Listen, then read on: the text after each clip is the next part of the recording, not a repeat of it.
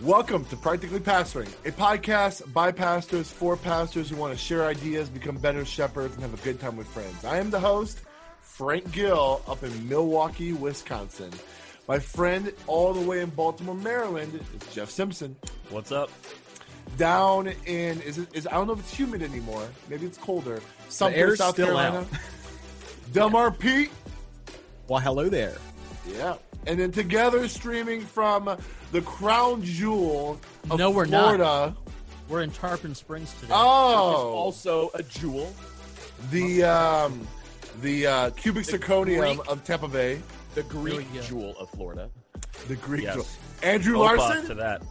I would like to share ideas, become better shepherds, and have a good time with friends. Yes, and Timothy Miller. Hello, world. Guys, it's been a good week. I have one challenge because I got someone messaged me privately about this. For this opening banter, we don't talk about any sports. Then what else is there to talk about this week? Andrew and Tim are Just so upset. because The Rays are in the World the Series, Rays dude. are in the World Series, we're going to talk about it. And so are the I'll do that. Dodgers, which is my childhood team when I lived in Riverside, California. Well, whatever. There we go, Frank. Can I do Frank this is- now? Is that better? What? Frank, no. Dude, get out of here. You're of the... Don't tell me you just wear hats based on color. I wear hat 100% because of That color. is such nonsense. Jeez. Okay. No, I'm definitely a Rays fan. This hat is just cool looking. That, All right, that's a lot, guys, number one. how's your how's your week going? How was your week? I said this in the Facebook group. I was able to apply what we learned last week from Dr. Cox. Such good. I was in the lobby. Someone asked me to someone started just pouring their life on me, and I said, "Hey, sounds like a very important conversation. Let's get together and have a meeting." So I'm becoming wiser with every week of this podcast. How about you guys?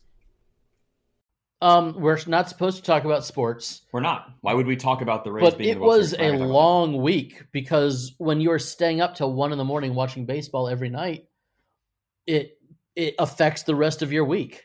So if I was allowed to talk about it, I would say that it's exhausting being a diehard Rays fan. about it. I will say it caused me to get my sermon done way earlier than it's normally done. See, my issue was that I always go through everything before I go to bed Saturday night, Sure. but I didn't want to do that this week, and so I went through everything Friday night when I knew I could be in an even mood because I didn't know what kind of mood I was going to be in on Saturday night. So I got to Sunday morning, and I didn't feel like my PowerPoint game was as fresh as it could have been. Sure. That's on me. That's on me and my priorities. Okay, so you would rather prepare the night before and No, have it be fresh the day before. I write throughout the week, but I do Right. like final edits and I do the PowerPoint slides the night before. Yeah, I always spend at least an hour Saturday just refreshing, making sure. This is like conversation for later, but Yeah, this is like the main point of our conversation. Okay, let me We're, bring it we're back. literally just supposed to be saying how your week went. let me So, bring it back to something I more went serious. on a helicopter ride. Okay. Ooh. As I was going in a helicopter ride, I was looking at the ground. I was like, there's literally a square fixture on the ground. So I said, land the helicopter. They landed it. I got down. Literally, I opened it up and it was an actual prepper bunker. So I go down into the prepper bunker. There's a lighter down there, 3 perks and $1,200. I then went up and I ended up defeating the false prophet and liberated the entire region of Far Cry 5.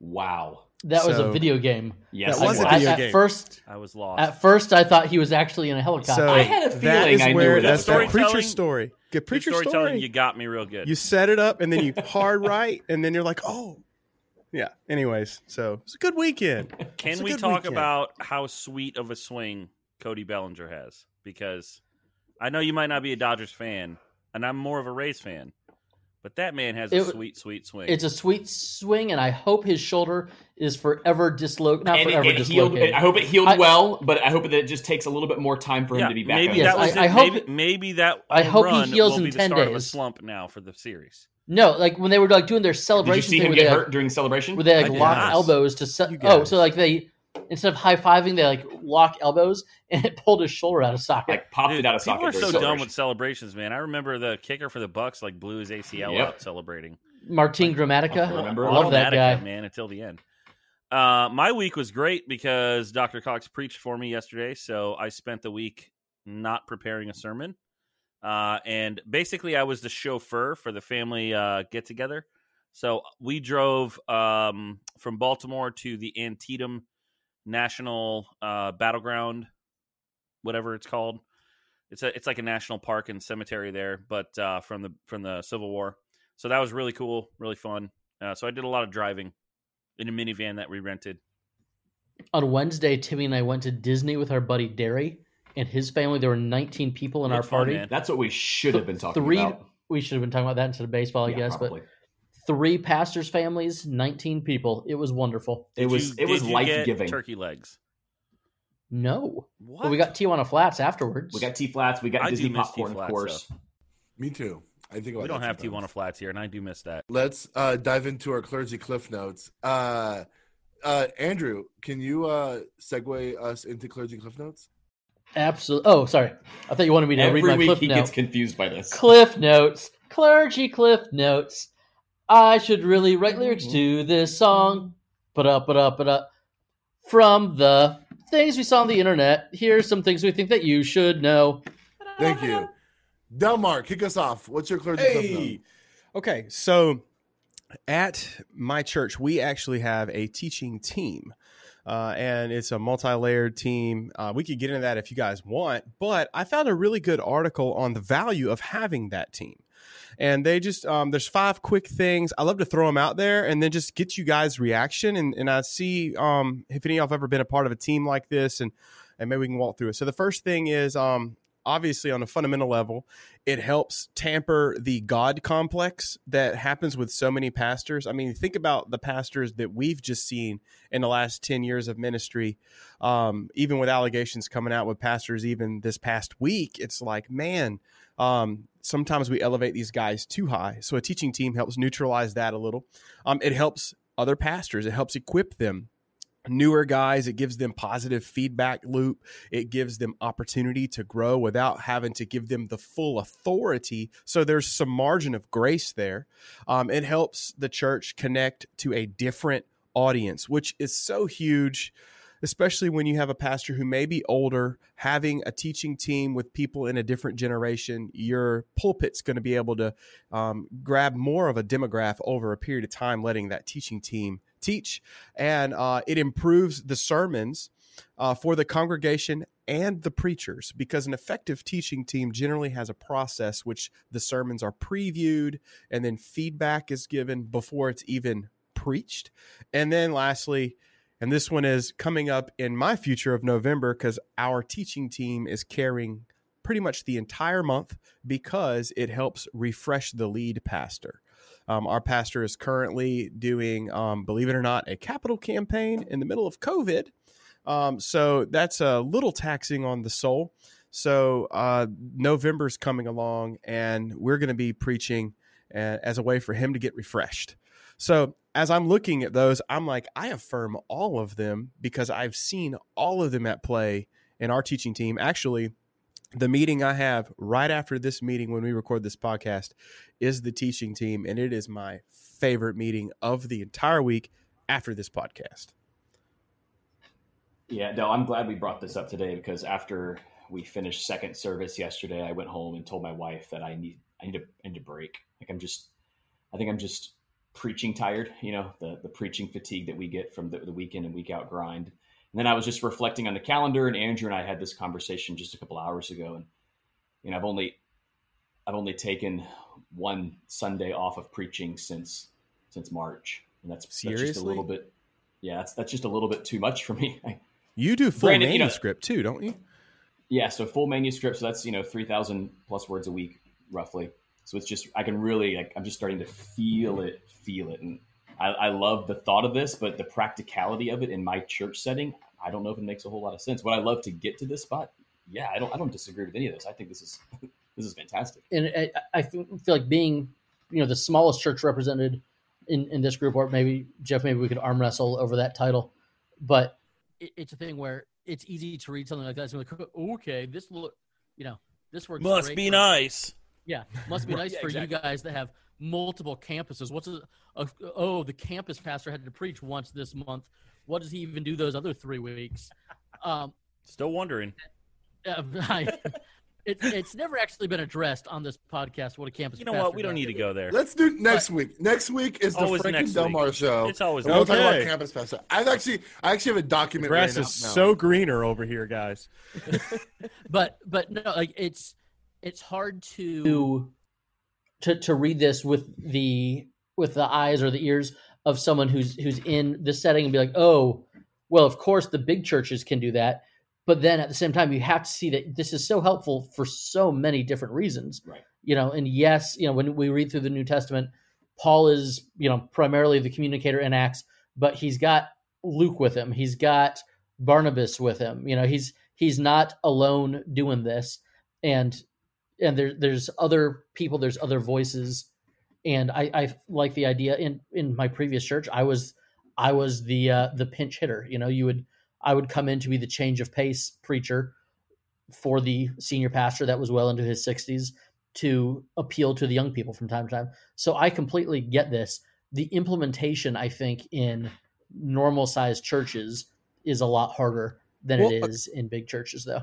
A couple of things that I would just kind of point out is what I just read you guys was the end result of a process. You first have to make a mindset to get there because our church is pre-COVID is around 1,500 on a good day. And I was the only pitch hitter, so to speak. And I was feeling the weight of that. Our pastor put it this way. He preaches however many sermons a year.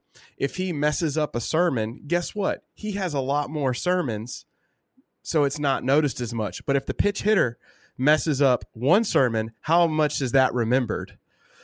It's remembered a lot more. So I started realizing I needed a company of other men who could write with me. So we weren't there. It was a process. I actually had a student on staff who was called into ministry, and I pulled him into that process while he was a junior. And this year he just graduated from college and he's on staff. He's a teaching team member. And then just another, I guess what I'm saying is I even eyeball lay members who possibly could speak, because I think that they have a lot to offer. And in smaller contexts, I've seen churches get together with their local pastorate, and you can accomplish some of these things by writing with other pastors in your community. So, like I said, I think this it paints a big picture, but this is the end result of a process. I don't disagree. My church I'm at currently is the first time I've ever been in a church that has like a preaching team. I think I don't want to pretend to understand the complexities of like Jeff, Andrew, and Tim in your churches where like you guys are the main communicator, and then to try to I know it's not as simple as like, well, let me just tap my elder's shoulder as if like we believe all of our elders are good preachers, which though they might be a qualification in scripture for being able to speak, practically But speaking, it's also sometimes about what kind of car they drive. But I was saying this is from being someone, I think the more valuable aspect of a teaching team is actually having a sermon critique process, not necessarily having multiple communicators. I think that's great. If you can create a church where like in my church, the senior pastor preaches probably 35 to 40% of the time of the year. And then there's about 2 other pastors that kind of fill up the remaining 60% or so, with a couple Sundays where there's like kind of like preaching what would you call it, like when you're raising up the next generation of preachers, like giving them like Memorial Day weekend and New Year's Eve, New Year's break, to be able to preach the Sundays when like your church is at half capacity or something. So here's the shadow side that no one tells you. Delmar, you brought up a good point. Like if you are pinch hitting, your sermon has more, like if you mess up, it's more memorable. So let me give you an example of something that happened. In my church, my boss, who was a campus pastor of our church, who's been here for 9 years, just accepted the call to be a senior pastor at a church in Oregon. And so now He's a very big voice in our church. He probably preaches 30% of the time. He's gone now.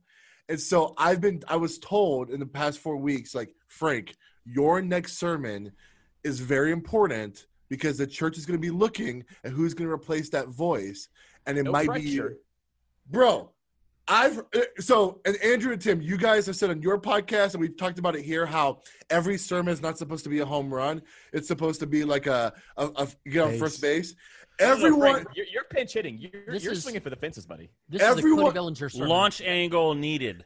Everyone's like, bro, this needs to be a grand Exit slam. velocity. This needs to be the biggest. Yeah. And I just felt so much pressure on my sermon last Sunday, not this past Sunday, but the Sunday before, that it wasn't anxious, but it was more of like, it wasn't like it wasn't like all scripture is great. It wasn't a passage that's like a layup. It was like, I'm going to have to dig deep in this passage. Well, that's what I was just thinking. If it's like, hey, you're the guest preacher, we need a home run from you. You can preach on anything you want. Like, we all have those like 3 or 4 go-to sermons in our heads. Like, oh yeah, I'm speaking in chapel at a Bible college. I'm going to I know exactly what I'm pulling up. But it's like, hey, you're assigned Galatians 3 verses 10 through 15. And oh, by the way, this needs to be the greatest sermon you've ever preached on a passage that you didn't select. Yeah, right.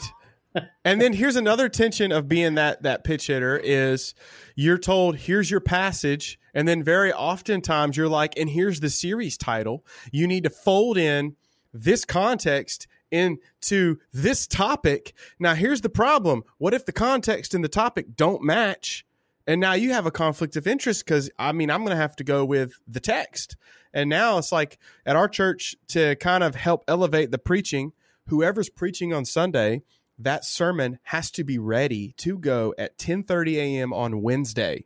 We walk into the worship space. 5 other pastors are sitting in the worship space. I have to preach it cold, like straight up a homiletics class to 5 people with notepads, and then we go into a back room and I say, what's the main idea? They have to be able to say the main idea. They have to be able to say, did the transitions work? And where I always go when I'm the person critiquing, did the sermon lead me to worship? So that's every Wednesday? Like every Wednesday, bro. Ours is every Thursday afternoon at 3:00. I want Thursday because I'll be honest, man, after coming in on Monday from the holy hangover of Sunday and then Tuesday, you're kind of getting back into writing. But yeah, Wednesday, 10:30 a.m. and then we have to go make edits. Ours is Thursday afternoon, but by Thursday morning, I have to get to my communications director all my outlines, my sermon points, and anything I want in the slides. He needs a full day to be able to have the slides ready. So, well, can I ask a question? What if you go to sermon thing and then they blow up your sermon? Then do you have to? Then our communications guy has to work on the weekend, which I never want him to do. And so, as an Enneagram 3, I want my Thursday afternoon sermon to be the best sermon that's going to be preached on Sunday. So oftentimes I try to make my slides vague, where I know this will not get critiqued. So that way, whatever does get critiqued, it will be changed. Like, I'm never going to put like a bold theological point on the slide. That's going to be just something said. So that way, what is critiqued is like my main points is kind of like can work no matter what gets changed in the sermon. Does that make sense? Jeff, what day does your wife critique your sermons? Yeah, my sermon critique happens at lunch on Sunday. Sunday in the car on the way home. Sometimes when I get in my car after church and I pull out my phone, there's sermon critique on my phone from text messages. Dude, I find that your wife is either, this is what I've seen from communicators, your wife is either your yes woman or she is your greatest critic in the best sense. You know what I'm saying? Because I've seen women who just defend their men, and I'm like, he's clearly not communicating well. Why are you defending him? And then I have other women who are like, you need to articulate your points better. And every time you say that point number 3, you use Trump fingers. You need to stop doing that. Like I've seen both ends of the spectrum. So, but I mean, yeah, your wife is a huge asset with that. I think though, to take away, what I love about this list is the first one. It conquers the God complex. What Andrew said this phrase earlier. He's like normal church, and that's a true statement. 95% of churches in America are like less than 200, right? And so 95% of the churches don't have a preaching, like multiple voices on Sunday morning. I don't necessarily think every church needs to have multiple voices on a Sunday. Like, I think if you have a pastor that preaches, 40 weeks a year, that's fine. What I do think is valuable is if pastors did have a system of critique, whether that was Thursday or Friday morning. I think that way you're not the only person that has to think critically on these topics. Because I think, how many times have you said something on Sunday that you just wished afterwards, like, man, I wish I rephrased that. Like, I wish I didn't say that. If you had 3 or 4 people who had your best interest in mind, that could be like, hey, Jeff, yeah, that joke didn't land. It actually kind of came off a little inappropriate. Like, that would have been more helpful than simply having 4 or 5 people be able to preach each week. Yesterday, I was talking about how we're kind of in a political series, and I was talking about when people try to use the Old Testament in particular to line up with their political system, it causes us to butt heads with each other. But what I said is it causes us to be butt heads. I'm like, wait, no. It doesn't it causes us to be butt heads, but I'm not saying it causes us to be butt heads. And I just thought, I'm not going to get out of this. And I should have said anything other than butt heads. The worst thing for me about the whole sermon process is the Tuesday after church. Because Tuesday after church, we all go into the pastor's study, and they drop down a projector, and there is a review team that watches your sermon with you. And they say, pause, pause, pause. And they give you just like, yes, it's just like that. And like the other day, I was so embarrassed. I probably shouldn't admit this on a podcast. It's just embarrassing. One of the things I really hate is I'm always afraid I'm going to leave my fly unzipped, because that did happen when I was in student ministry. So the other day, I come out on stage and the worship leader is praying and setting me up, and I straight up did a fly check on stage, on video, in front of everybody, and I got the pause. Del, what were you doing there? Yeah. Young guys listening, it's going to happen. It's going to happen. Young guys, hey, listen. I know this is a broad podcast. Ladies listening, I don't know what the equivalent is for you, but something like that's embarrassing is going to happen. Yeah, it's going to happen. It's the reason I don't tuck my shirts in. Yeah. To that point, number one that you just that we were talking about, the God complex, I will say this: if you're going to lean in to any type of critique, any type of team preaching, there is one thing that just, if you don't have this, it will not work well, and that is humility. Because you are going to put people on your stage, and they're going to come up to them afterwards, and they're going to say, I like you better than the senior pastor's preaching. And then you have to be able to say, well, I have a good teacher. How do you think I learned to teach that way? And then your senior pastor has to be like, I'm really grateful that he can connect with you. There has to be humility on all sides, and there has to be a tremendous amount of loyalty.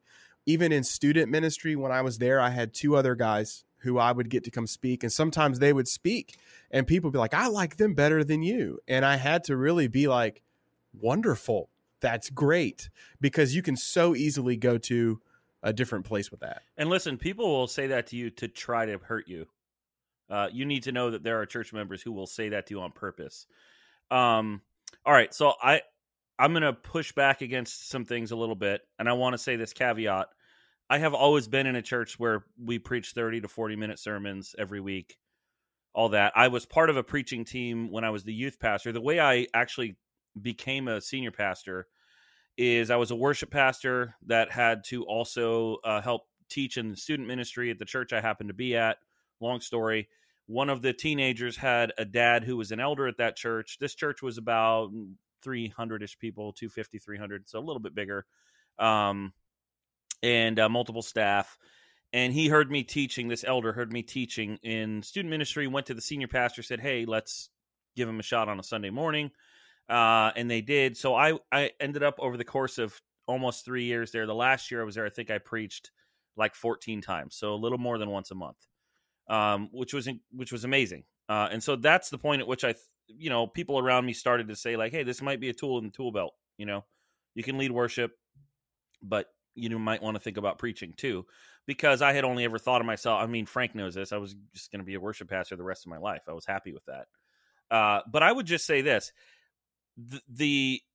our entire conversation is built on a presupposition of the importance of preaching that is in one particular stream of Christianity.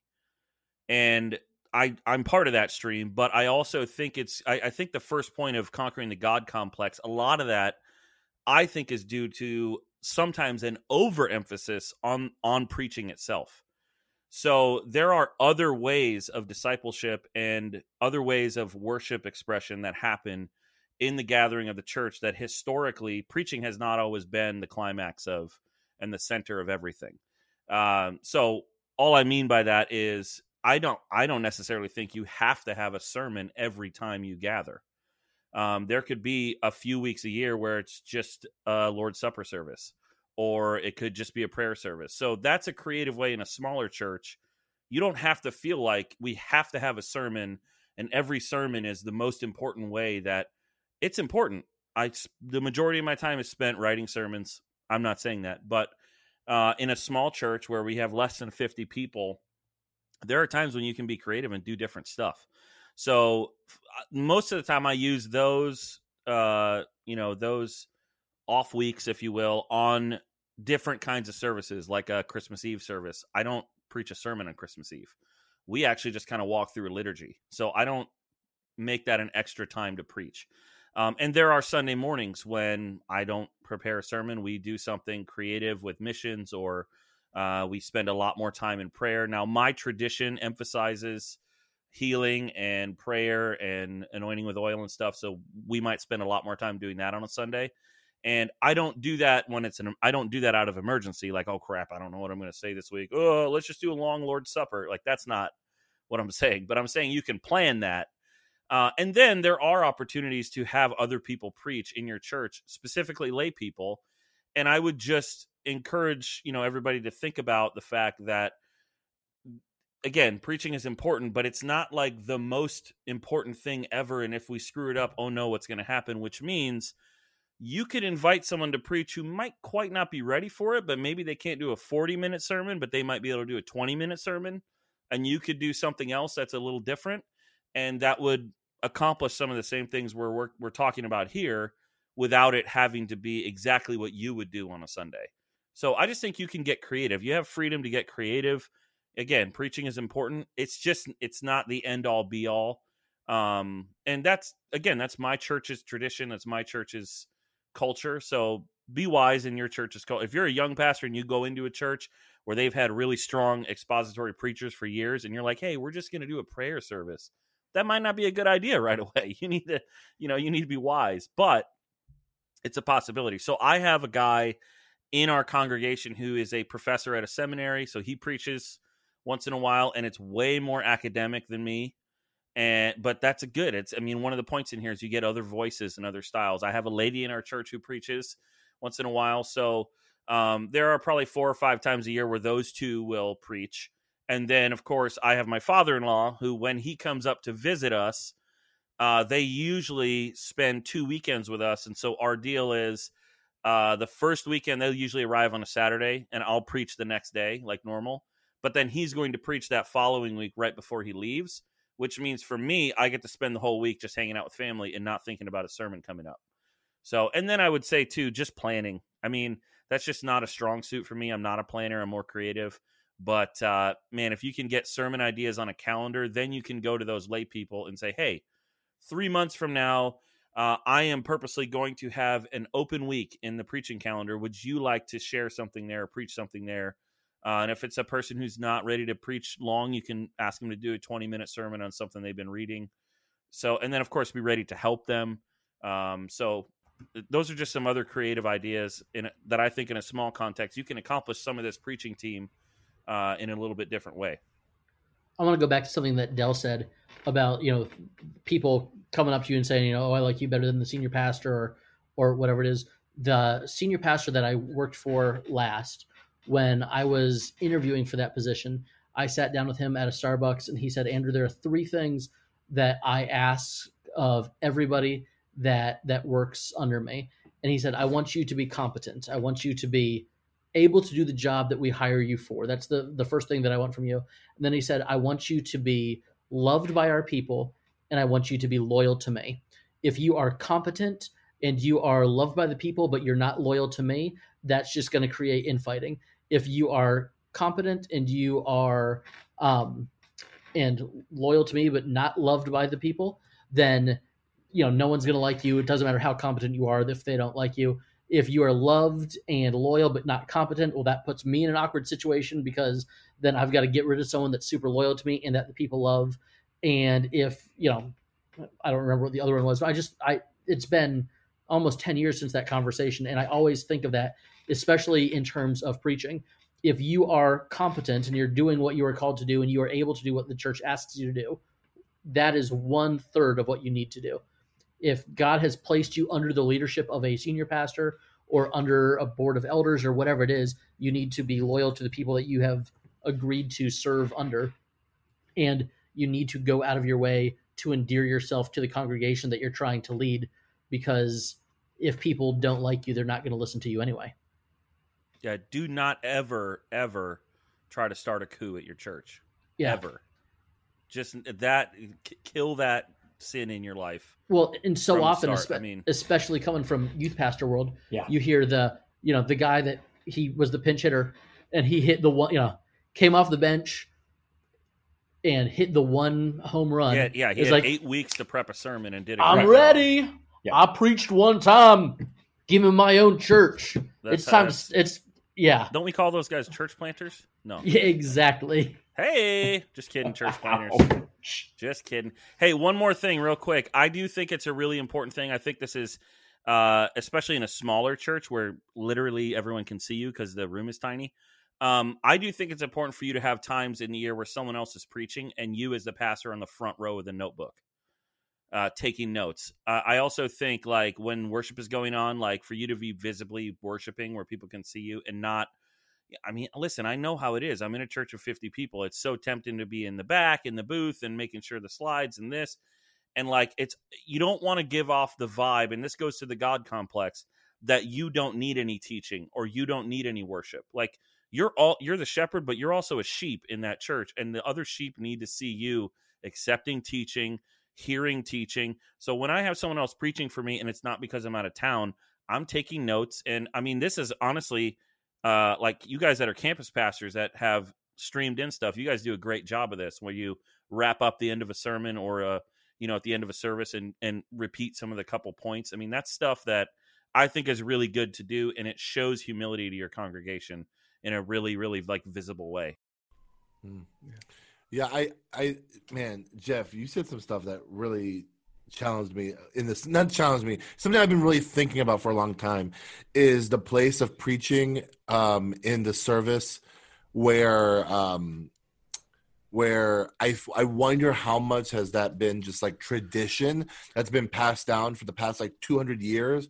So, like since the time of the Puritans to the time of Spurgeon and like stuff like that, where it's like we have idealized the place of preaching being like the main purpose of the service, where I wonder if that was the intention and if that's even valid throughout church history, which I don't think that's a truth statement about church history, but then we would have to reconcile our relationship with the Catholic Church.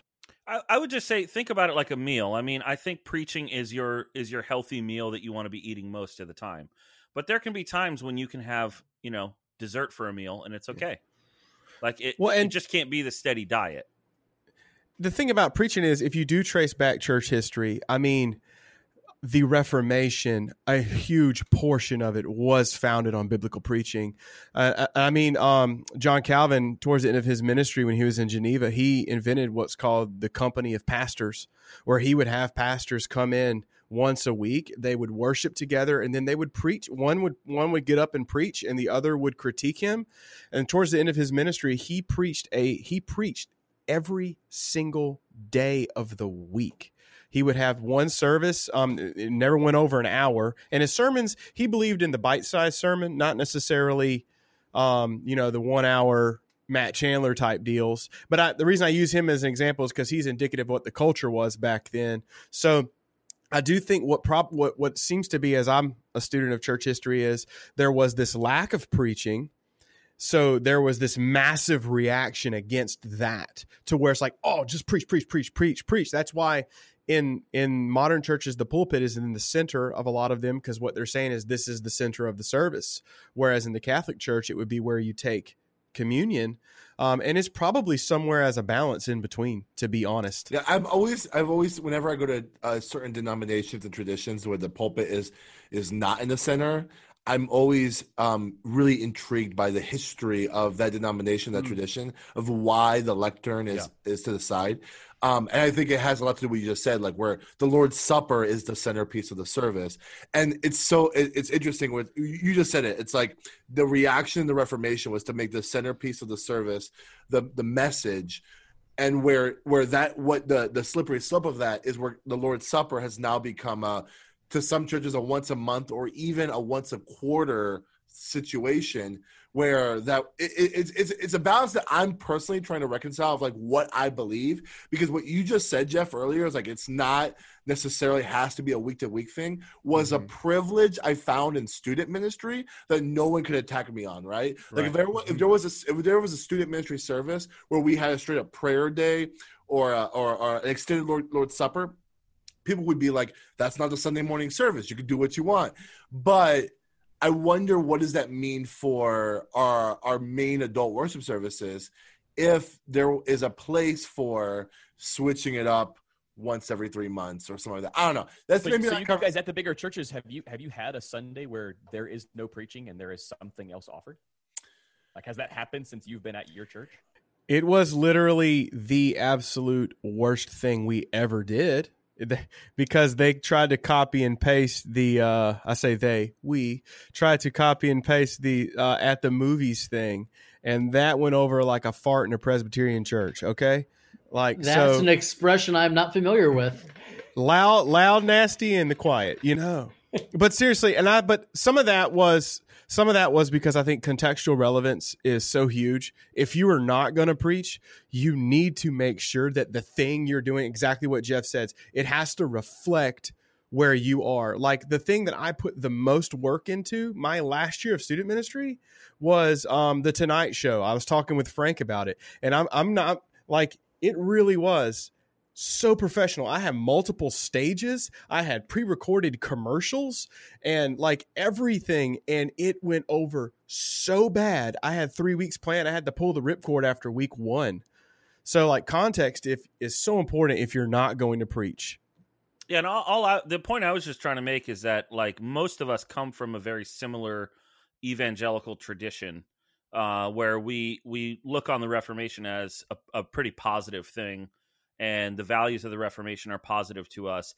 And a way to say it would be, if you're a pastor in an area and you're in that kind of stream, which I kind of assume you are if you're listening to us this many episodes in, make friends with a mainline pastor and then ask them questions about why they have the pulpit where they have it and what they're doing when they, because you can have a caricature of what the Lutherans or the Methodists or the Catholics are doing.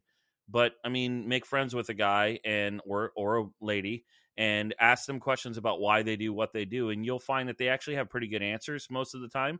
Not all of them you'll agree with, but they have good answers. They're not just doing that out of willy-nilly. So, and there might be things like, if you're in a tradition like mine where we're pretty big tent evangelicals, there's things you can do and apply, and you may be able to creatively solve some of the issues of, like Tim saying, and I'm in the same boat. I don't think this is the first Sunday I haven't preached since March. It's just like I'm in a weird rut of, I'm tired from preaching. Yeah. Really quick, a resource I just want to recommend on the heels of that before we transition. It's a YouTube channel called the 10-Minute Bible Hour. And it is fantastic because this guy, he's a Protestant, but he goes to every other denomination and he says, can you walk me through your church and explain to me why everything is the way it is? And then afterwards, they'll sit down like an hour and talk about the theology of the church and how it informs. It is just awesome. So if you want a good way to kind of get into that world, 10-Minute Bible Hour. Yeah, Jeff and I, we talk about this. We had a worship class where we were forced to go to other churches that aren't like our tradition. And I think that was probably what you just said was so good. Asking those questions of why, it eliminates the caricature. And even if you disagree, you understand why. And that can actually inform why you do the things you do, but even challenge you of like, hey, they're thinking about something that we don't think about. Yeah, and why it's do good. we do a 50-minute sermon every week? Yeah. On It's top good. of that, having those kind of conversations about why they do what they do could lead you to realize that you can do more collaborative stuff with them than you thought. Yes. Because they actually have less theological friction with you than maybe you thought of when you were just based on a caricature. So, make friends and ask questions. Andrew, let's hear your clergy cliff note. So there is a pastor in Tim and my local. My brain stopped working. Denominational. Our group? conference? Our conference. There we go. Conference, network, region. All those words work. So there's a pastor named Sarah Robinson who's in our. She's a Florida pastor here in the Evangelical Covenant Church, and she's quoted in this article. So I saw it this morning, and I just thought it was really neat since we're talking about preaching today. But this is both in the Baptist Standard, but also the Religious News Service. And the title of the article is "Masks Reduce the Spread of Virus, but Make Sermons Tough." And the article is talking about the difficulty of communicating to a room full of people where you cannot read their faces. Yeah. So the opening quote is by a pastor in Georgia. He says, give me all you can give me through your eyebrows, as he's trying to get reactions out of people. And just, the article goes on for a while, and I'll kind of spare you. There's no bullet points, but it's just what ways can you convey to your pastor, and as a pastor, what things can you be looking for that people are receiving the message that you're trying to preach. And there's another quote in here. It says, I don't want my people to die, and I don't want our church to end up on the news, but I want to know if the message is getting across. And it's difficult to do that while everybody is, covered from here down to read faces in a room. And so I will say, yeah. first of all, the guy that said, give me all you can through your eyebrows, 100% chance that's a white church. 100. 100. It was not catchy enough to be anything else. I don't know. But I know for me, it was when are my people engaging through leaning forward? Because to me, that is an engaging thing. Also, I look for people who are writing notes, like if they're taking notes. And then I think that is kind of to marry the two. I think that's where if you do have to trust your sermon process and the other people who you've allowed into that space to know that what you're bringing is from God. And I'm going to lean on that, even if I'm not receiving that energy on my end. I mean, I was gonna say, like, what I've tweeted this before, and I'm not the first person to said this, but like someone said, like, you find out very quickly now in this season of COVID whether you're actually funny or if people are just being nice to you because you're the pastor. And it's like I think when we were just online, that was true because it's like watching a sitcom without a laugh track. Like when you say a joke to a camera and there's no one to like give you that immediate reaction, it's like, oh, that felt like the Big Bang Theory. Like it felt really weird. You know what I'm saying? But then now that we're in person or hybrid and we have people with masks on, it's like sometimes people don't laugh. They just smile when you say something funny or nice or encouraging, right. And you can't see that. So one thing I've noticed is that if I do say something funny and there's a laugh, it's actually really funny because masks cover up quiet noise. You know what I'm saying? Like people have to speak up to even hear it. So if you actually hear a laughter in your audience, that was a good joke. That was really funny. But I think it's really hard, man, because like first off, I don't know about you guys and how your stage is set up, but like sometimes it's hard to even really see true faces because of the way the stage lighting is and the way it's positioned. The way people are seated, I don't know. There's a lot of things, but even with the mask on, it's like I look for head nods whenever I see something. And so, like, if anything, I would have not said something about eyebrows. I would have said, like, if you affirm something, nod your head like this, because then that to me is more affirming than even their eyes, because sometimes people have weird eyes, and people, people like don't give Dude, you good gestures with their eyes. We could do a whole episode on people's concentration face. This is something that pastors see and speakers see.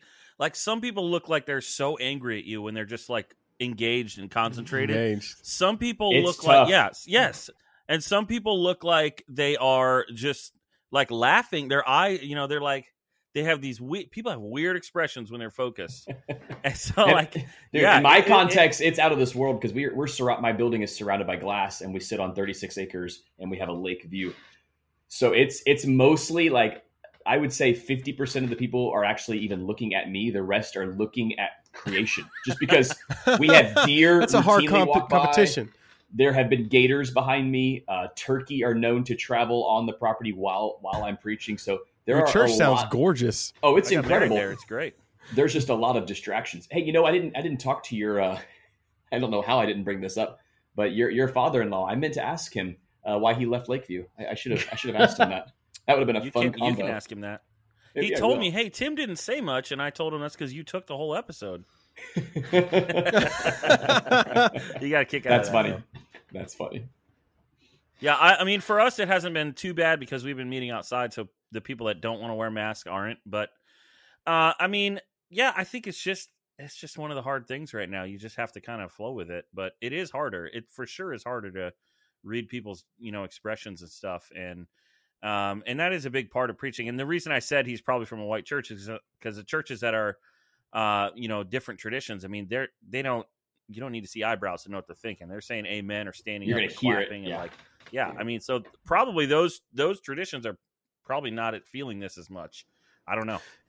Chances are, like, every one of you has 3 or 4 people in your congregation who you tend to look at more anyways because they're mostly engaged. Exactly. Like, I just clue them in on it. I'm like, hey, one of my guys' name's Alan. I'm like, Alan, just so you know, man, when I'm preaching, like, I feel you looking at me and being engaged. So I just want you to know, like, I am reading you, and I just let him know I'm reading him as well.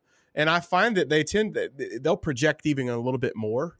At our church right now, I kind of like the way our people are treating it. They're wearing the masks coming in, but once they sit down, they take them off. So to be fair, we haven't been having, because we have pretty social, like in my campus, every seating pod is about 6 foot in between the pods. So if you're there with your family, you're safe, But Do you have be to fair, skate I think to the seats? no, then, but like, we do. The then you people do put the skates on to sweep. Okay, I was gonna say, and then do you take the skates off after the service too? It is a thing. But yeah, so I think if you have the opportunity to create a space for those people to not have to wear them, that's always going to be. But if you do, just let them. I would clue them in. Hey, you're one of my people. Wait, hey, And- Del, and let me you'll be ask you surprised this what they'll because give you back. I have those people, and they typically all come to one service, and I've thought about asking them to spread the love between both of our services because it's easy for me to engage in first service because I think there are about 6 of them there, and they separate themselves out throughout the sanctuary, so I can make eye contact with each section of the sanctuary, and I know who's going to be most engaged. What are your thoughts Is on that a approaching more them and saying, engaging? what do you think about crowd asking them to anyways? say, what do you think about coming to second service? And what happened this past week was awesome because half of them came to first and half came to second, which See, that's helped cool. me while I was preaching tremendously. Like, is your first service generally more engaging Yes, in general? not even close. Like- Our first service is usually yeah. What I've done is I've asked certain people, hey, our 11 o'clock is really healthy. Would you mind going and being a missionary to my 9:45 service? And like, when I framed it that way, would you be a 6-month missionary to our 9:45 service? Like, those people, they're already engaged in the worship. So to me, that didn't seem like as big of an ask because they Okay. want that. Yeah, that's good. Well, the article continued to just kind of discuss some other things that are different about church now versus what it was before. And Sarah, the girl that Tim and I know, was talking about, how their church is meeting outside. So Jeff, a lot like yours, they're not doing coffee hour anymore. And church, the different pastors were just kind of talking about things that are different. And I know, Del, you're saying that, you guys were meeting in a school and now you're not able to meet in the school. What things have changed in your churches that you hope to get back to that you don't know if you'll be able to get back to? I'll just go for us. We had a very big active fellowship time after service. I would say 70+% of our people are around 45 minutes to an hour after the service is done, just hanging out with each other. and we haven't been able to do that since March. And you tried it over Zoom, and it wasn't quite the Yeah, same. like we'd have like 5 or 6 people zooming in, and I hopped on one week. and it was always, you know, Yeah. someone we that did the that too, like cameras. the Zoom thing. It was great for like 3 weeks, and then everybody just got tired of Zooming. They were like, I've been on 8 hours of Zoom every day at work, so I'm not doing it. And I get it, I understand, but it still stinks. We're the same boat. Like we had the long after fellowship time, and I would say yesterday was like the best service I've been to for the last 6 months, and I preached at all those. So, you know, having a guest preacher really helped me. Like, I mean, it was just such a timely word, because I asked him to share about like from his counseling experience dealing with difficulties and stuff, and so he really did a great job. But it also freed me up to not, you know, I didn't have that pressure on me. So I was just a lot more like able to hang out with people. But I think our folks are starting to get a little bit more comfortable around one another. So that's part of it. The first few weeks, it was like they came, we did the service, and then they were rolling out pretty quick. So now they're a little more comfortable. So I'm hoping we get back to some of that stuff. I mean, I'll be honest, the thing that I miss the most from my church is our meals. My church has a lot of people that know how to cook really well. We have a lady that makes the best baklava you have ever had, and I know about baklava from Tarpon Springs. It's incredible, and I mean, there's just, so I miss that stuff, and that's really one of the ways my church really shines, is that fellowship time. So I miss that a lot.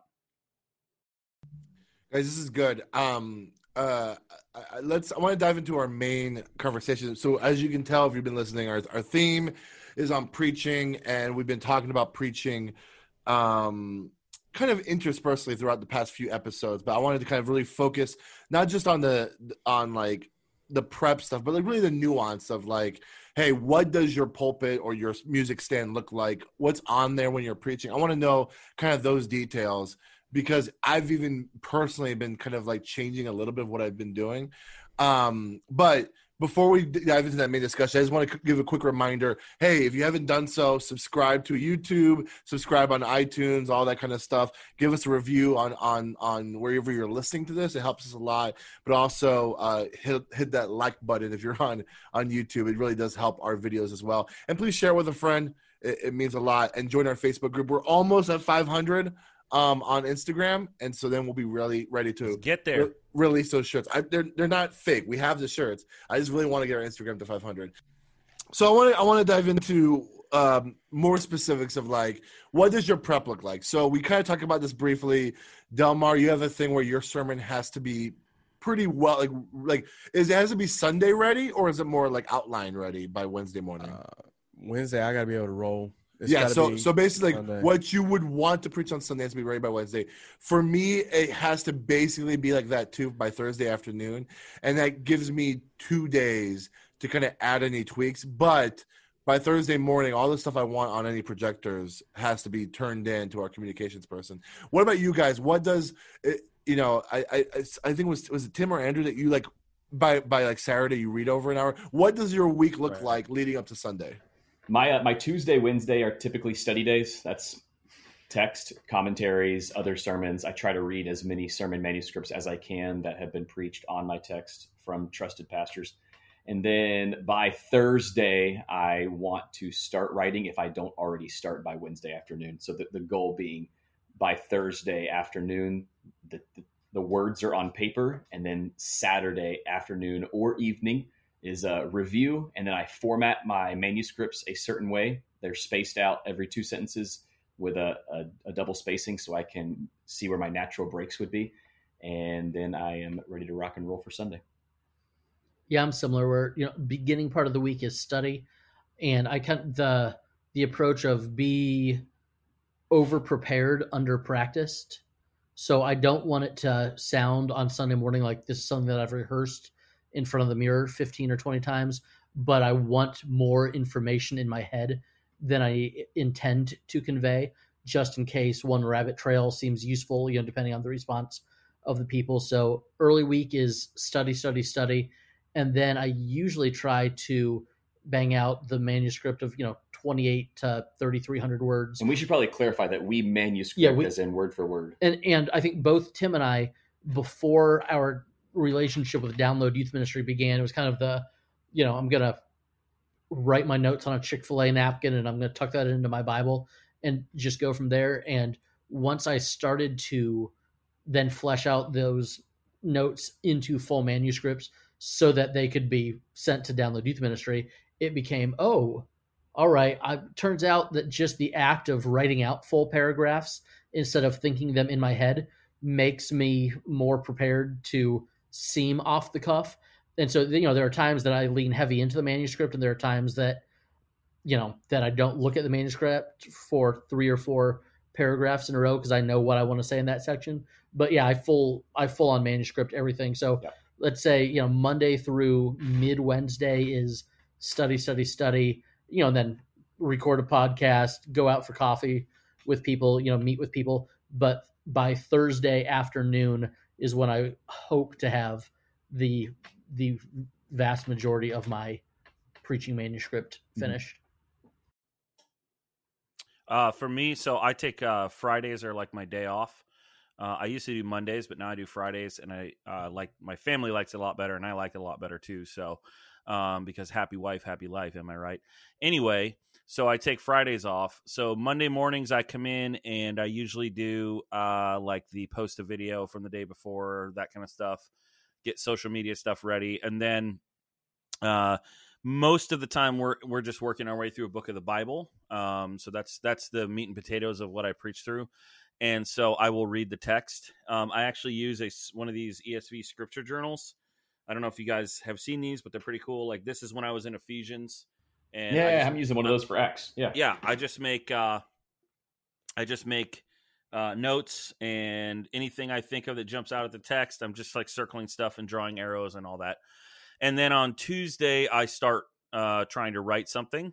And obviously, like we're in the Gospel of John right now, and I have been for I'm on week 43, I believe, and we're in chapter 10. So we're moving not all together. I mean, I've broken it up with other series in the middle of things, but so I kind of already know where John is, and I've been reading it for a long time. And stack of commentaries, that's all Tuesdays. And I mean, I assume all of us are praying through things too. I mean, that's the basis for everything. And then by Tuesday afternoon, late in the day, and then Wednesday, I'm writing and I'm manuscript. And then by Thursday end of day, I am hoping my sermon is done. And then so Friday, I'm just hanging out with family. Saturday, I'm not thinking about it, and I don't actually look at my sermon again until about 5:00 on Sunday morning. 5:30, I get up real early, and services at 10:45. People start showing up at 9. This is all if COVID wasn't a thing. People start showing up at 9, like, worship team gets there. They're starting to work through things. So I kind of have from about 6:00 till about 9 a.m. to do the final touches, any last little slides, whatever I want to do. And then I'm with my folks. So I use Sermonary, which you guys probably all have heard of, but I bought in early when it was beta, and I've been using it for a couple of years. I like it, and that's what I use to write sermons in. I'm actually thinking about just going to Google Docs now, but I enjoy it. So I was actually going to ask you, what do you like about Sermonary? There are some commentaries that they have in there. I don't use them too much. I was using them more at the beginning. Now I'm just using paper commentaries. Honestly, a lot from my father-in-law's library since he's retiring. So he has given me a bunch of commentaries, and I use those. But the main thing I like about it is the way it stores things and the way you're writing things. So it's cloud-based. For a while, it didn't have like offline upload, which there was a couple times where I lost big chunks of sermons, and I almost was like, I delete my account, but then it got me back. So I like it looks clean. I appreciate good graphic design. That helps. And then it has a thing called Podium Mode, which takes your manuscript and puts it into like a nice iPad friendly format that you can preach from. So it has it basically has, like, instead of you having to put headings in and stuff, it has built in little, I don't know, dividers, I guess they're called, where you can insert Bible text. You can insert an application point, just a regular point. You can insert a bunch of stuff. And so it's cool. But I used to just use Google Docs, and it worked. The sermons were just as good or bad. I get what you're saying. I mean, yeah, and I think this would be cool to talk about kind of like more of the minutia of the details of what are you preaching from. So it's interesting you brought that up because I think for me, when I use Google Docs and there's times where I want clear things to stand out, like for headers and Bible verses, and that's just me kind of creating a rhythm. Like all Bible verses are bold and italicized. Everything I want on the screen is highlighted yellow. Right. Like there's different like things you have to just kind of put in your own rhythm. Where that sounds like that sermony has pre-assigned. It has a block for Bible verses. These are all things you can just grab and drop into your sermon manuscript, and you can move things. It's based on the Post-it note way of writing sermons, where you write things in blocks and move them around. So you have Bible verse, a main point, which it automatically numbers unless you want to have it specifically numbered. It has one for illustrations, and they have a library of illustrations. You can like do a word search and it will give you illustrations. I never use that. It has application, and these are all color coded. So when you're looking at the podium mode, you know that like gray is application, green is a quote, black is your main text, red is Bible verses, and then the main points are really big text in yellow. So it's nice. That's cool. So I'll go first when it comes to this conversation of like what's exactly on my pulpit or what's exactly on my student stand. I for a long time just had my iPad.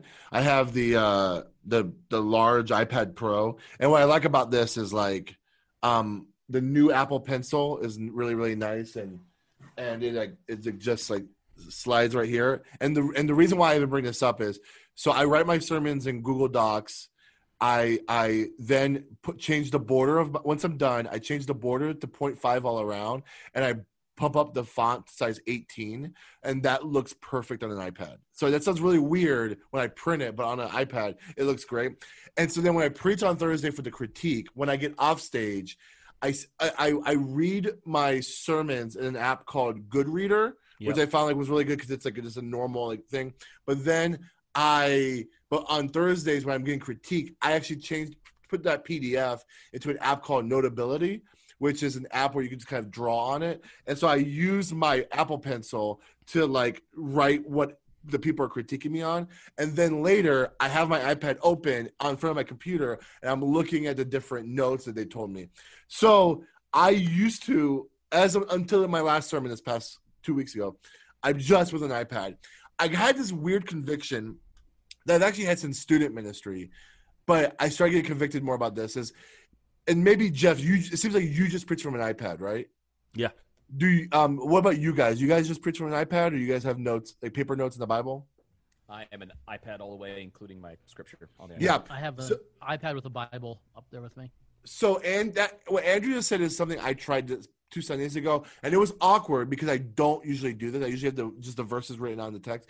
And the conviction was this: in student ministry, I thought if the students are not seeing me open a Bible on Sunday on Wednesday night or whatever night you have youth ministry, could I believe that they are going to open a Bible during the week? Even though we live in a world where people are. I mean, I personally read my Bible through my phone more than a physical paper and print Bible, but how do we create those rhythms for our people? And so I felt convicted by that. And one of my pastors in the preaching team encouraged me. He's like, hey, when you do your service hosting and you do your benediction, just get the church Bible so they can see you open a Bible. And that could be the start of them thinking, okay, I see my pastor physically open God's word to read it.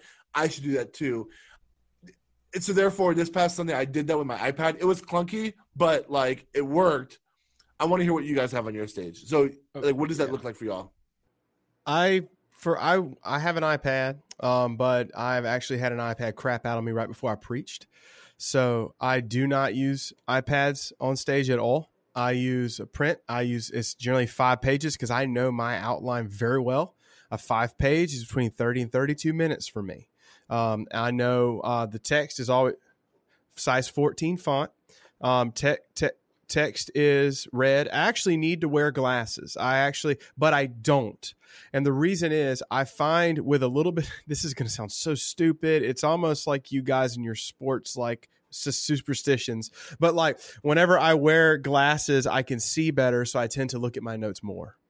So I want to go up there. Yeah, I want to go up there and know my notes enough to, if I need it, I can glance down and blurrily see it.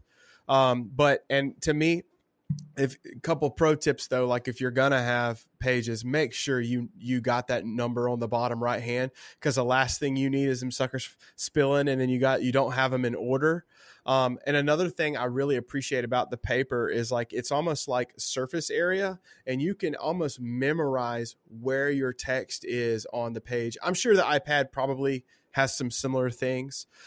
So also with the Bible, I do use a physical Bible as well, for some of the reasons you said. Also, because I notice when I don't have a Bible in the pulpit with me, I tend to stand behind the pulpit more just to read. Whereas I like to take the Bible and come out from behind the pulpit to say, hey, this is much different. It's like a subconscious thing, and it's okay for me to read that. If I was to take my iPad and read it in front of everybody, I'd be like, it's a disconnect. But physically having the Bible, a couple things the pastors taught me is like whatever I have to read in the Bible, I put a square around where that verse is, and I put a line where I need to stop reading, and then I square the next verse where I would start reading again. So I do that. And then just to be quite frank, one of the things I started doing in student ministry was every 6 months, a year or so, that Bible has some markings in it. It's got some squares. I find someone who has really been walking in faith and seeing them journal a lot, and I give them my Bible. I say, hey, every once in a while, I know that you've been coming, and here's the translation I use. I don't like seek that out, but if the opportunity arises, I have given them, and like to see them like, yeah, it's just I don't know, it's just a nice gesture, but I've seen them come back and use that Bible. Delmar, do you buy, then when you buy a new Bible, this is the same exact Bible you had before? Honestly, no, because sometimes. But do you use the church card when you're buying a new Bible, though? Not really. I'll be honest. The Bible I'm currently rocking, I got. Okay, well, but you do use a tax exempt number, though, don't you? No, Delmar's so godly. Man, there's no sales tax on the Bible. Yeah, come on. Dude. We got to have a post conversation. Yeah. Mm-hmm. Oh. Well, I know that the Bible I'm currently rocking, I found in a yard sale bin for $1, leather-bound ESV thin line. So wow. It's pretty nice. So I'm like, I'll just use that one. So, but yeah, the physical thing on my pulpit. It's not really a pulpit. Our pastor is a big fan of Andy Stanley, so he's got the table, rocking that table that comes up to here on me because I'm a little shorter. But on there on Sunday morning, I have my outline, I have my Bible, and then taped to, this is going to sound weird, but it's a long conversation. Taped to the desk is what you shout out if an active shooter comes in. So we actually have, what do you shout out? Like, yeah, like there's. Oh no, there's an active shooter. Everybody run for the hills. No, but it's basically, what's going to happen if you hear of something. I don't know them all memorized. I know one of them is to tell people to get down because the natural instinct is to run, which you are now standing targets. If you get down on the ground, we actually have that taped because in that moment, I don't want to have to recall what to say and what to do. So it's just right there. But that's all that's up there with me on the floor. About 3 months ago, once we started fully online streaming into a camera, they did put us a confidence monitor down there so I can see which text is coming next and what my next point is. But other than that, I'm all analog. Personally, when it comes to the microphone, we wear a head mic. The tan ones, hate those things. Me too. I'm a hand mic person. A head mic for me is a tool to accomplish a job. A hand mic is an instrument that I can do something a lot different with. And I am a musician in my own right. And I like the value of being able to pull in the mic and talk lower and then pull out the mic when I need to raise my voice to make a point. The head mic, you're just so locked into that. So I love the hand mic. The best preaching experience I had this past year, I got up there and the pack went out and they're like, you're going to have to use the hand mic. Oh, shucks.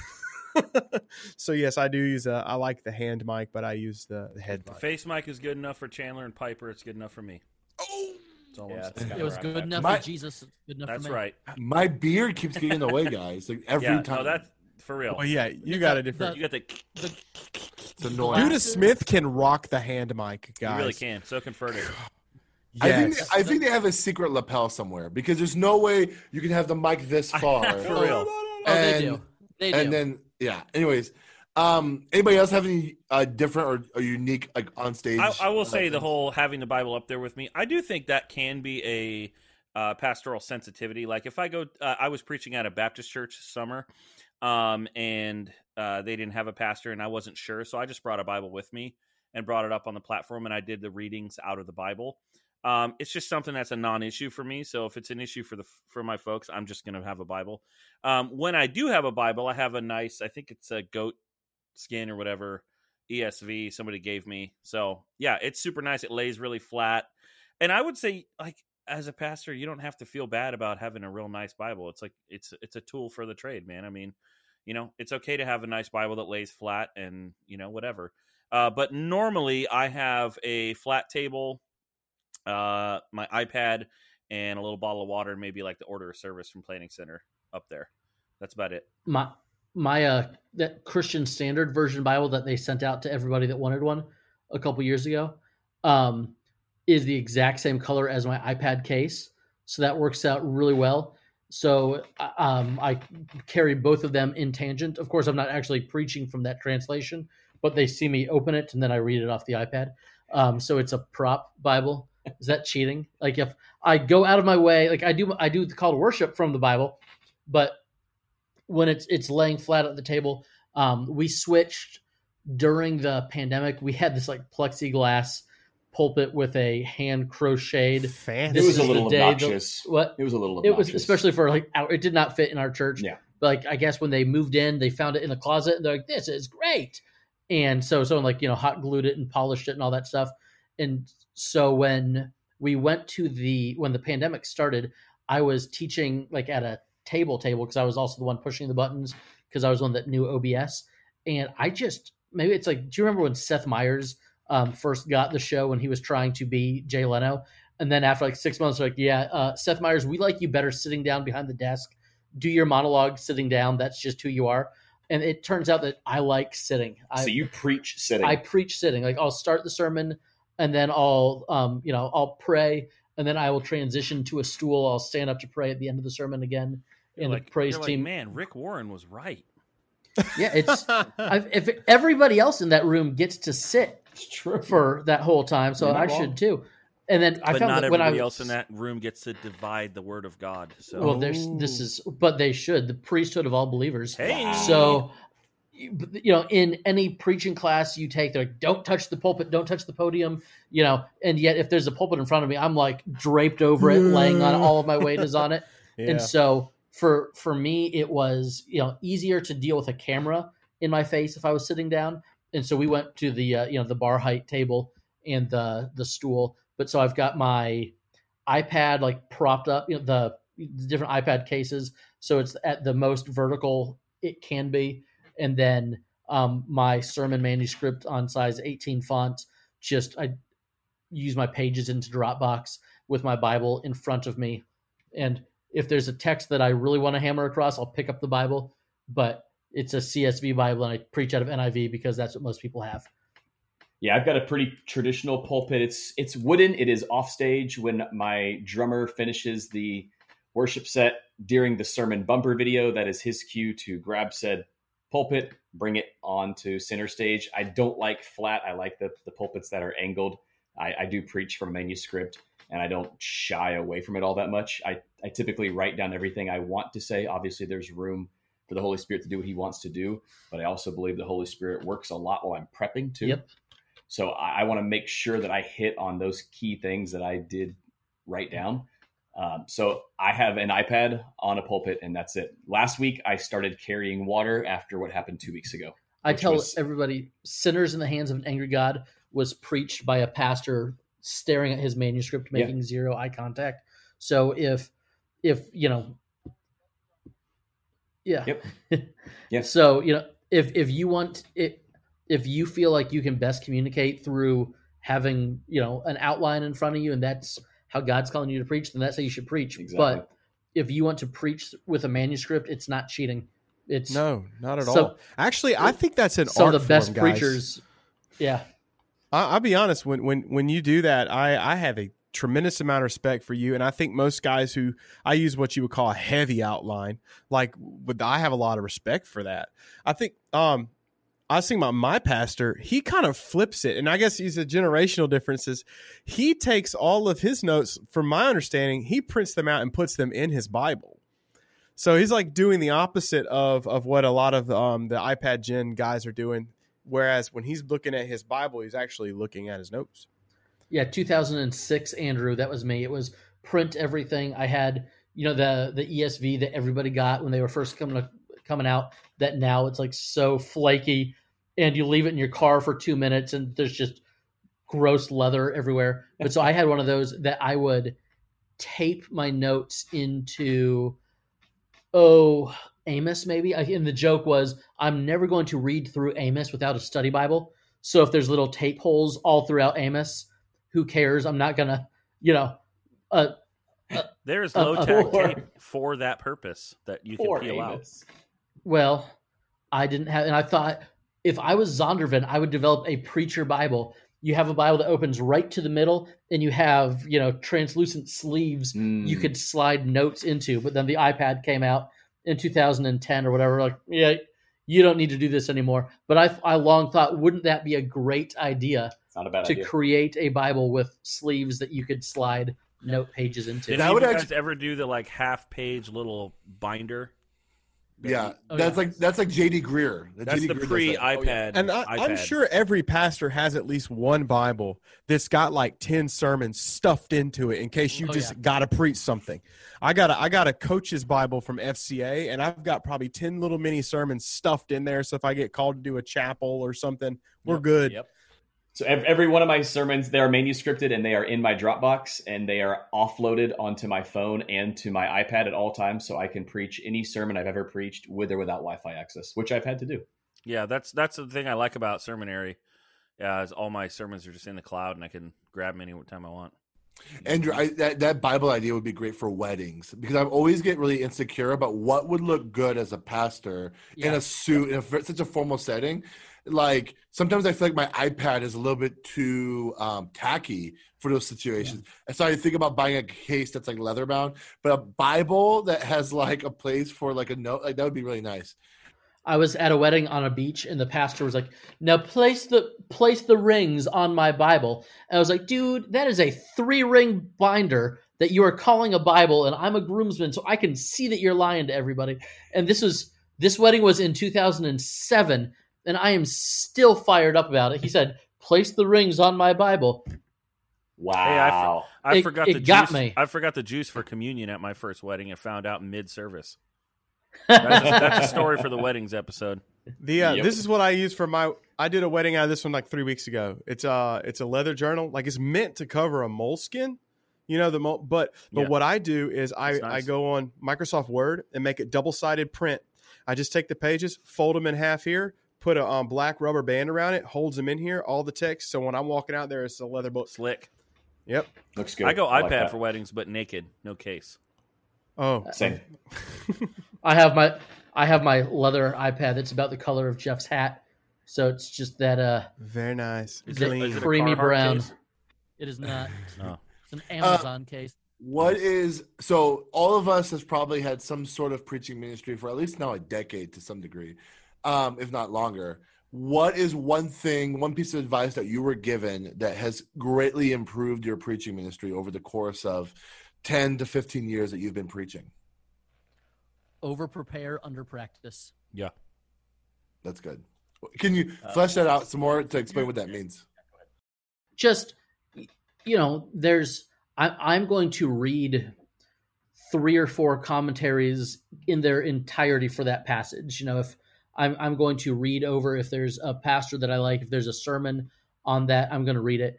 I'm going to have way more information in my head than I'm going to have on paper, so that if the Spirit is leading, or I can tell that people are interested in one point, more can come out. but I'm not going to stand in front of the mirror. 22-year-old Andrew was, got a stopwatch because we didn't have stopwatches on our phones back then. And it was like stopwatch in front of a mirror, read this verbatim. All right, that was 18 minutes and 45 seconds. I needed to go at least 23 minutes for this ministry.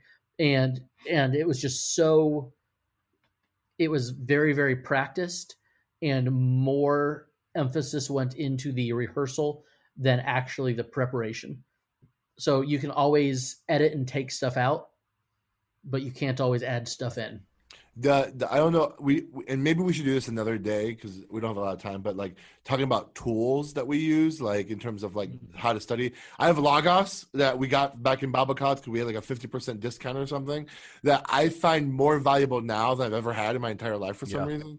And so like you, Andrew, like if I'm reading these 10 verses, I'm reading like a dozen commentaries from church history to modern about what they said, and then even some of the more like I love James Vernon McGee because it's not very like it's not very like academic. It's more of like preaching commentary type of thing. And then the ESV Study Bible, the ESV app has for $3, $3 or $4 a month or something like that. You have an access to the ESV Study Bible, the Gospel Transformation Bible, a bunch of other stuff. But I think the most valuable thing, because the actual commentary set's like $1,000, is the Preaching Through the Word commentary set. And it's it's great for homiletics. It's great for like how to actually like the application of this text. It's that alone is worth the $4 a month. ESV, that you also get the expository commentaries on there. They don't have all of them done yet on there, but I'm using that one too. And the Greek interlinear stuff on there, incredible. Like it's such a good resource for $4 a month. You almost. I mean, I'm not going to say you don't need Logos, right, or commentaries, but that's a great step in the right direction. If you couldn't afford any other commentaries, you would be pretty good with that $4 a month from ESV. Yeah. So you can download the ESV app, and just within the app, you can go ahead and get that subscription going. The ESV.org too. Yeah, it's and the subscription's called like commentaries, like something. It's like commentary. Yeah, but that's good though. I will say tool wise, and we can post this. Somebody sent this to me years ago. There's an author named Bob Thune. I think I recommended his book about eldership on this podcast a while back. But he has a PDF. It's 2 pages long called How to Write a Sermon, a Template. It's 3 steps: exegesis, step 2, gospel centrality, step 3, homiletics. And it walks you through different steps in each one. I'll send you the link so you can post it. But somebody sent this to me, and it was a really, really helpful thing. What other piece of advice that you guys got over the course of your years of preaching that you would like, if there's a young person listening to this that's just starting out their preaching ministry, that you would wish that you had known then? Pastor once told me preaching is God's truth wrapped in man's personality. And that was like freeing for me, because that was when I was like 20, 21, and I was like digging all into these pastors everywhere that I wanted to be like. And he was like, but God made you, like, so you be you and let his truth come out. So that is something that just always is in the back of my mind. I think the best piece of advice that somebody gave me, an older pastor gave me, was in terms of preaching, was to know your people and to love your people. And that will make your preaching as good as it can be, because God hasn't called you to preach generic sermons. He's called you to a specific group of people to preach them. And then, of course, I mean, there's the Richard Baxter quote. You guys all probably know it. Preaching as a dying men to dying men, that death is always part of the it's always there, because we're all going to die, and resurrection has the final word, and so that needs to be central in every sermon. Yeah, my lead pastor would routinely tell me when he would critique my sermons, stop saying you and start saying we. And I started doing that, and I noticed an immediate impact on my sermons, because suddenly, instead of me preaching at my people, I too was receiving God's word for that day. That's good. I think there's this challenge or this desire to to often think of your sermons as your gift to people, and not the fact that even you writing the sermon is God working on you. And like I mean, I don't know, I'm sure this is true for all of us here. It's like when I write a sermon, sometimes it's ministering more to me in that sermon development than it will ever do on Sunday morning to anybody else. But I think like what you just said is true. It's like instead of saying you, say we. I think like I think when it comes to illustrations, I love what you said earlier, Jeff. You said Sermony has like a bunch of like an index of sermon illustrations. Man, there is no illustration you could ever find on the internet that's more powerful than you being vulnerable or you using your actual life experience. There's not a single little cutesy thing from any Sermon Central website or whatever that you'll ever find that's more powerful than like you actually being vulnerable or you pulling from your own. Wait, but when you're in a pinch and you need something, like, are you going to say that I'm at fault for using a? Okay. Every one of you has called your pastor friend and asked for somebody. No. I know I have. I think when I changed majors, my dad bought me like this book of like the 10,000 sermon illustration they're books. so bad. And, so bad. But what's so good about them is like you read that and like, oh, that's the dumbest story ever. Although one time something similar happened to me. You can use it to and so spark, it's not the I'm going to steal this idea. It's the get you thinking of, no, when did you make the wrong turn in the car? Mm-hmm. I think when I was 25 or 26, I would often envy pastors who are older than 40 because I felt like they had so much life experience that they could draw from. And like all my illustrations, like I had 6 good illustrations for 6 topics, but then I realized that like I just don't think I'm thinking critically enough about my own life to really draw. I think there was actually probably insecurities in my own life preventing me from being able to draw from my own life to preach because I always want to be seen as the hero in my sermon. Yeah. And I realized that like, if this is going to relate to anybody, sometimes I got to be the villain in the story. I got to be the boob. Yeah. Well, I wouldn't say that, but yeah, exactly. Well, and the other thing, like, remember, God knew who he was putting in front of that group of people to preach. So he knew that you had 6 illustrations when he called you there. And Jeff, you said something last week about not preaching from a place of healing or preaching. I don't remember what you said, but it was really good. But it was, preaching from a point of, I don't know, when you're healed and on the way, but not preaching while wounded or not using your bleeding in the pulpit or something like. Preach from your healing, not from your wounding, kind of thing. Where if you've got yes, this happened 6 years ago, and here's how I've responded, versus here's what I'm struggling with right now, is a very different kind of sermon illustration. Yeah. To your point about illustrations, I was listening to R.C. Sproul the other day, and someone asked him, "How do you get all of your illustrations about theology?" He goes, "I only do one thing. I realize everything is theological."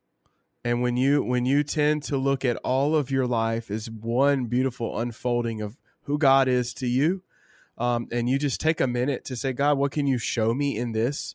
He says you'll be surprised what he will when you invite him into that space. So do you guys use, to get real practical on this again, do you guys use anything to grab those illustrations? Evernote, notes, notepad, app in your phone? Yeah, scrap of paper. What do you do? On my home screen, I got a widget with notes on it, and I just type it in. Yeah, I think like, especially when I'm sitting in a text and I feel like I just pray a lot and I just like, Lord, give me the illustrations for this week. And sometimes like whenever it comes to me, because I use Google Docs, I open my phone up. And I usually have 2 Google Docs, a Google Docs for just notes and commentaries and a Google Doc for my actual sermon. So the Google Doc for the notes and commentaries is super messy and super long. Yeah. And there's like no single thread, where my actual Google Doc for my sermon is way more organized. I'll say something like, running into wall illustration, and I'll know exactly what I'm saying because there was a time where I ran into a wall, and that's going to be perfect for that. So I don't know. I wish I had something nice where it's like, I have a OneNote. What is it called? OneNote or something? Yeah. Where Evernote, like Evernote, where they like have this constant library of illustrations. I know some pastors who have filing cabinets in their office where they physically file all their sermons, which I think is crazy. And then 2, where they file just their illustrations and they literally pull it. That's a level of organization that I'll never have. That ain't me. Hey, this was really helpful, and if you're in the Facebook group, I want you to I would love to hear your kind of how your prep is and what you do. We'll maybe post something this week so that way we can get some people's feedback, because I want to hear from that. But hey, before we wrap up, we want to do a top 3 like we do every single week. And this week, our top 3 might be a little niche, because earlier in the show, before the show started, some of the people in this podcast were like, I don't even know what I'm going to say. But I want to hear from you guys, your top 3 Disney Channel original movies. We were all children and youth in the glory years of Disney Channel original movies, and I want to be able to hear from you guys. But Tim, you have something to say? Yeah, because we gotta specify this. This is not just Disney films. This is Disney Channel. So if you're in the Disney app, the DCOM, Disney Channel original movies in the Disney Now app, that is where you will find these films. Yes, so, the Disney Channel. I can lead this off if you'd like me to. Yeah, go ahead. Because he's already stealing mine on the list. I was not stealing. We were trying to call dibs. I was making sure, because mine go way back from this isn't a draft. You can say the same thing. Okay, all right, that's fair. So we can both claim Johnny Tsunami? No, why would you just want to say it before I did? That's the only reason you did that. They're so good. Why did you do that? I like the second Johnny Tsunami better, but whatever.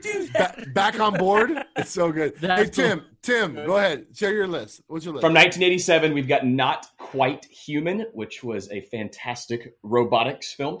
Then in the late 90s, we had Smart House. I don't know if you remember that one. That was a fantastic one. That was like right after I got cable. Johnny Tsunami had a major impact on my childhood. I loved the Johnny Tsunami films. I will say that Melissa and I, like 2 or 3 weeks after Melissa and I got married, a family asked us to house sit / child sit for them for like 10 days. We'd been married for 3 weeks, and it was hey, will you watch our 2 middle school girls and our 4th grade boy while we are on a cruise doing something romantic, and it'll be great birth control for you because you won't want any kids for a long time after this. And that was the weekend that High School Musical came out. Wow. And so that was like, we were 21 and 23, but we were living with 2 middle school girls and a 4th grade boy. So that was, it doesn't make my list, but I understand the cultural impact. It's big. Of High School Musical. I will go with Johnny Tsunami. Luck of the Irish. Great film. The leprechaun basketball player guy. We watch it every March in my house. It's a great, fantastic film. And then because it's October, you got to go with Halloween Town. We watched it last week. I feel like I want to share mine, but I just want to say Jeff and Dumar's face are just so uninterested in this conversation. It's so funny. The only original Disney movies I've seen are the ones that my 5-year-old daughter watches. So Jeff, what's your favorite? Zombies. No, Zombies. I could watch Zombies and 2. Well, okay. Can I say something? Hey, listen, soundtrack in the car. I'm not upset about it. Hey, it's not bad. Here's the thing. Zombies. Descendants. Yeah, that's pretty good too. Zombies and Zombies 2 is a commentary on like social, racial things. That's it actually definitely is.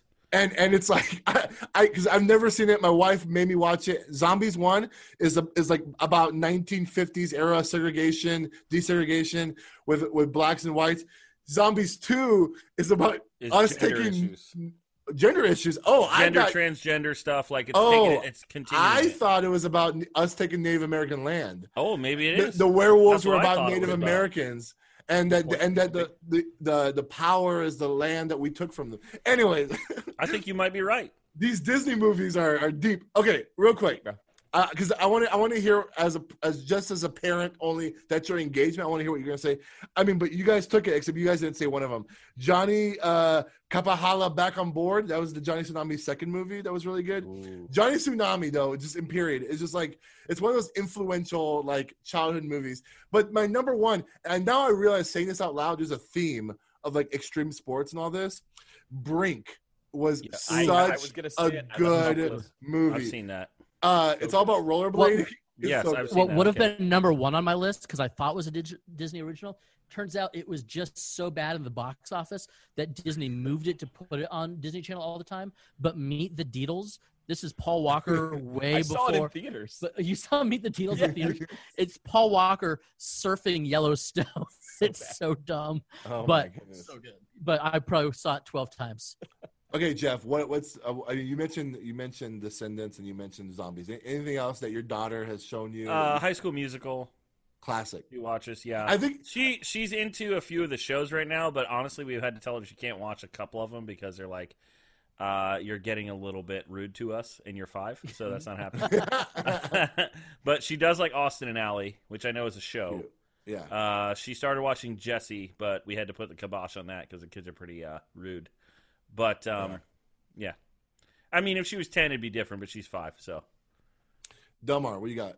I have scoured this list, and I just have to confess, like I was a Nickelodeon Cartoon Network kid growing up, so like that's where I spent most of my time. So, unfortunately, yeah, I mean it makes sense, right? Like, but I will say I did see Brink.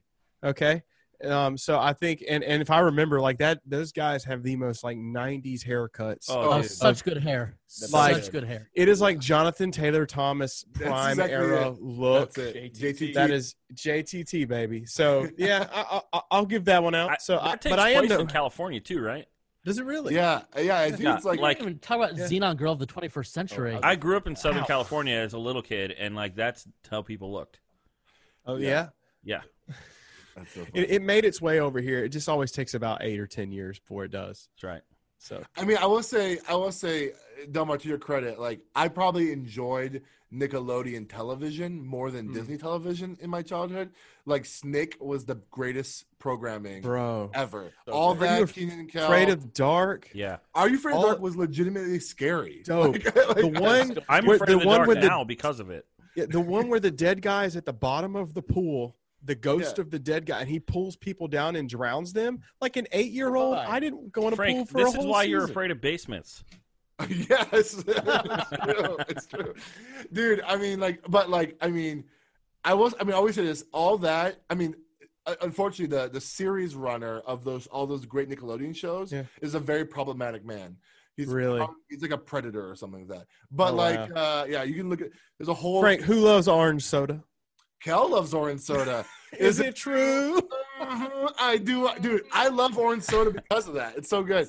Anyways, hey, this is I just love all things nostalgic. It's so good. Listen, Hey. we couldn't watch Disney Channel stuff in that time because James Dobson told my family to boycott. Boycott. Same. There We was have no- to You gotta boycott. boycott Disney. We were Christians, so we didn't do that. Okay. Same. Man, yeah, it's. Do you I'm remember glad. the Disney Man, I Channel just concert? totally I'm- killed the vibe. No. I was thinking, I'm glad my mom didn't like really take her walk seriously until like high school, and at that point, it's like, what you gonna do now about me? I'm doing what I want, but that's not serious. But I'll watch all the Brink I want, Mom. it's not a phase, Mom. All right. Anyways, let me tell everyone that hey, thanks for listening to the show. If you want to support it, please like, please subscribe, all that kind of stuff. Share it. Go to our Facebook group. It's helpful. If you want to go to our Instagram, get us to 500. I'm going to start picking people to get some of their shirts. Make sure you subscribe to the YouTube channel. Delmar is doing a great job of making this video look amazing on there. So yeah, if you have any questions, reach out to us. We're not that hard to reach in the Facebook group. Ask your questions. It's a really cool community. A lot of people have been asking and sharing some more stuff lately. Yeah. It's been really, really cool. I just think we need more people to engage more because it's just some really cool stuff in that Facebook. I've been really enjoying this community. There's some other Facebook communities I'm in. Fairly toxic, but this community has been really encouraging. It's been really good. Hey, with that being said, I'm Frank Gill. I'm Jeff Simpson. I'm Delmar Pete. I'm Andrew Larson. And I'm Timothy Miller. And this is Practically Pastoring. See you next time, guys. Bye.